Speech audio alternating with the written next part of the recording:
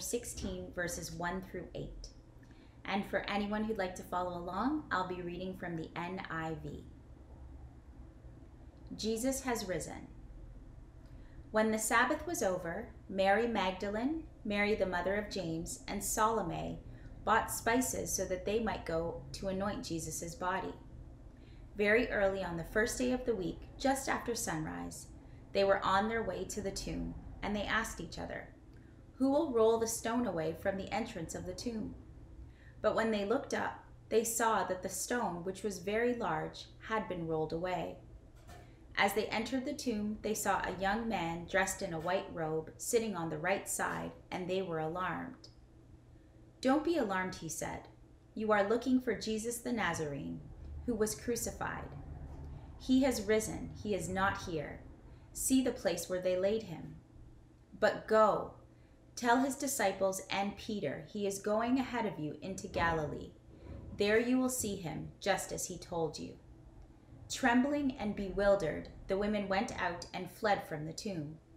They said nothing to anyone because they were afraid. Here ends the reading of the word. We welcome you today to Weston Park Baptist Church. It's our Easter Sunday virtual service.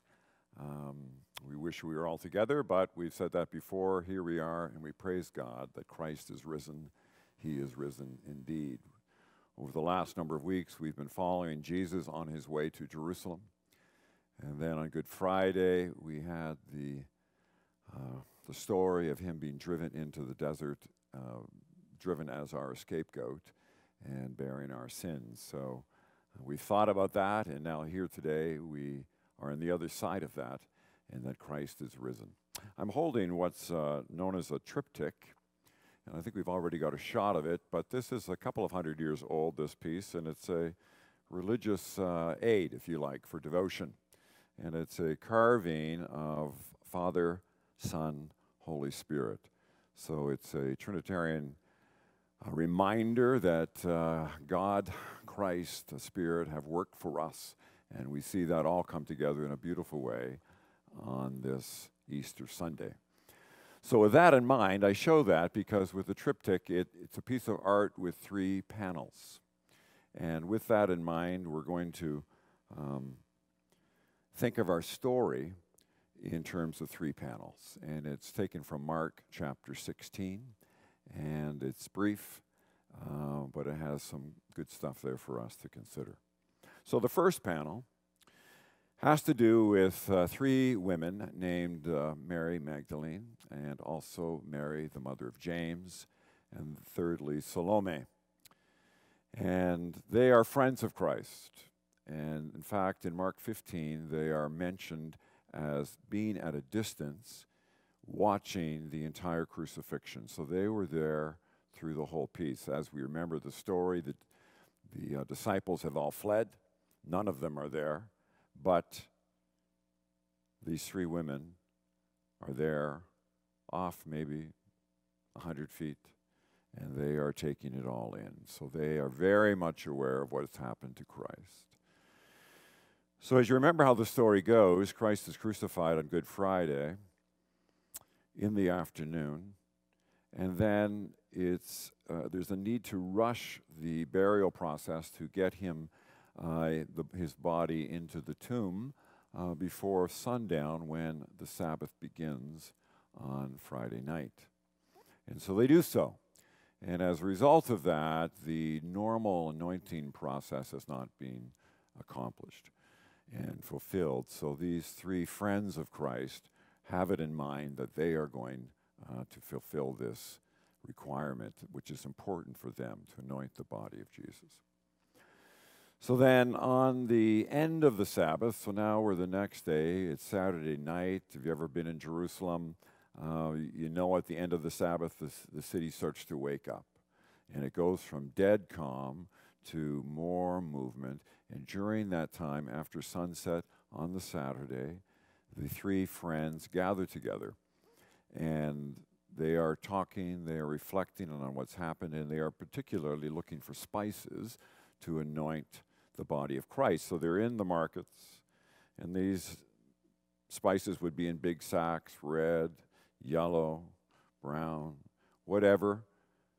They are feeling them, they are looking at them, and they finally make their purchases and they have them. And then they say, well, we'll meet in the morning, and that will be the Sunday morning, and we will go to the tomb. So this is all, the first panel is preparation for going to the actual tomb.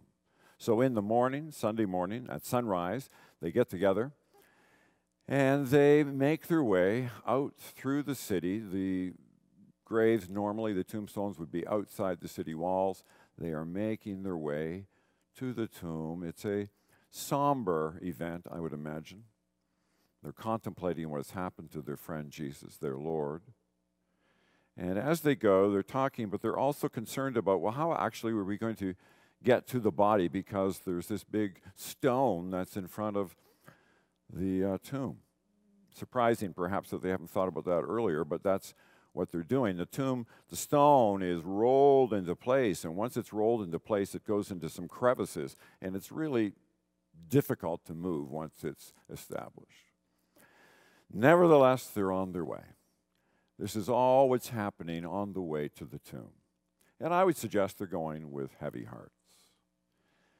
And you know, I think in our Easter season, there is this mixture of heaviness and sadness and also joy. And as the women went to the tomb with heavy hearts, maybe right now, as you are listening, as you're contemplating the Easter story, there's some heaviness in your own heart. Part of it brought on with this COVID-19 virus. We know there are concerns with health. We know there are concerns with employment. We know there are concerns for money. Three big things in our culture. And because of the virus, each family is struggling and dealing in their own way. So we go to the tomb with our own heaviness, even as these three friends, these three women, go as well. So that's the first panel, going towards the tomb. When they get there, the second panel, we are surprised. Surprised because as they come, they find that the stone is already being rolled away. And in these Middle Eastern tombs at the time, there's an antechamber. You could go into the antechamber, and the body would be farther in another small room beyond, if you like. And so the stone is gone, so they walk right into the tomb. Now they're in the tomb, and they see this young man who's presented by Mark as an angel, but he's a young man. He's dressed in a white gown, and he is glowing. I mean, the heavenly picture of what we would note as a halo, all of that's going on, the luminosity of this young man. So he is there, and the women are taken back by this. They're afraid. And the angel says, "Do not be afraid." And then in staccato form, he says, "You seek Jesus the Nazarene, who was crucified. He has been raised. Look where they had laid him. He's no longer there." So 4 staccato punches, if you like. You seek Jesus the Nazarene, Jesus of Nazareth, Jesus from Galilee. That's the idea in Jesus the Nazarene. You seek him. You seek the one who was crucified. And all three of them can say in their own mind, yeah, man, we know that. We've been through that whole scene. We were there. We saw the whole thing. Crucified. He was crucified. One word in the Greek. And then another word, one word, he has been raised. He didn't raise himself.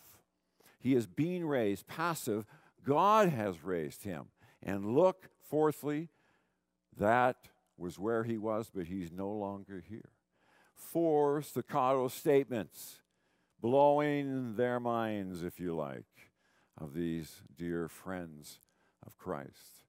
And then the young man says and gives them a commission. He says, hey, I want you to go. Jesus wants you to go to Galilee. He goes before you.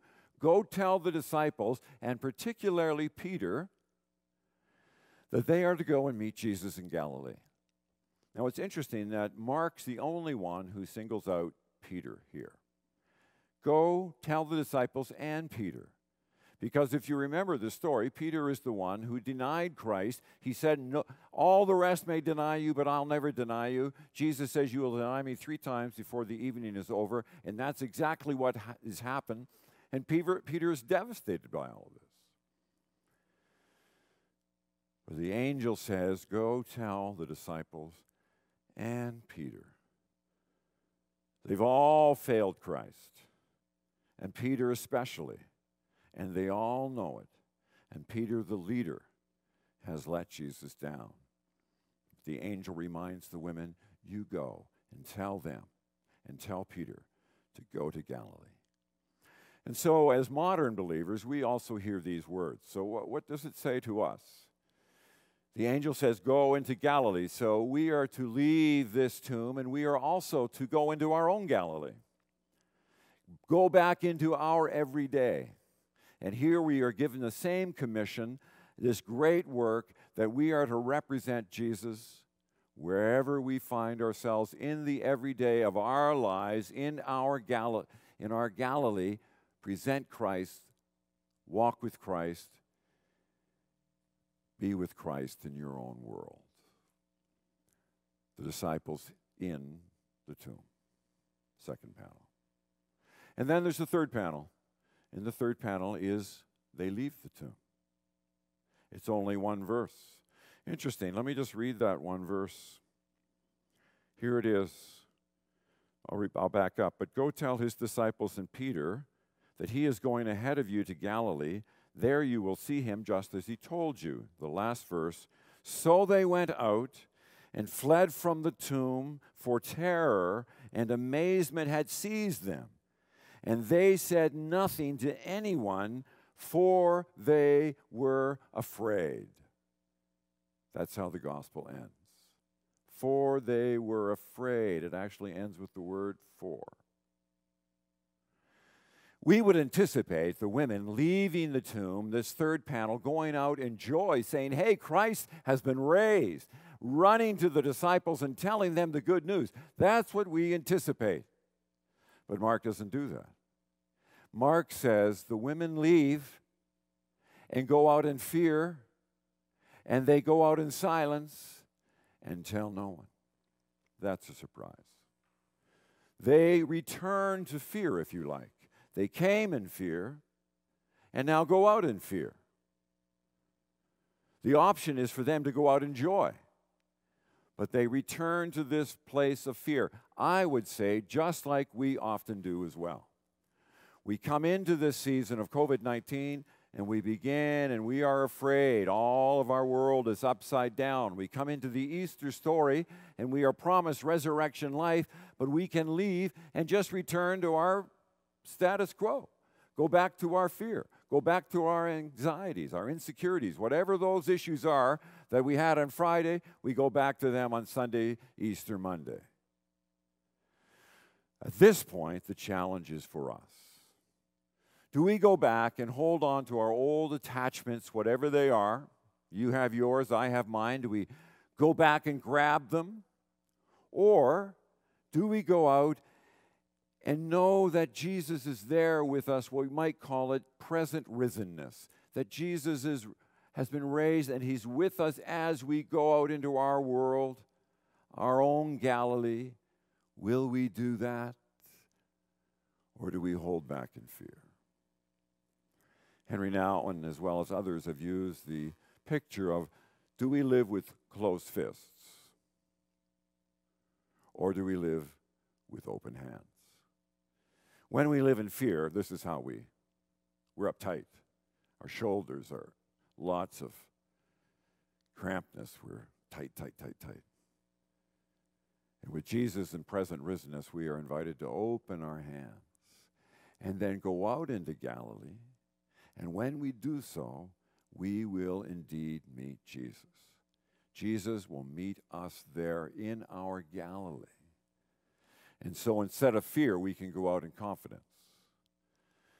Instead of dread, we can go out with a sense of peace and hope and perhaps even joy. And so on this Easter Sunday, 3 panels. The women go to the tomb. They are in the tomb. They leave the tomb. Will we do the same, but leave the tomb in confidence and hope that the risen Christ is with us? Christ has been raised. He has been raised indeed. In Jesus' name, amen.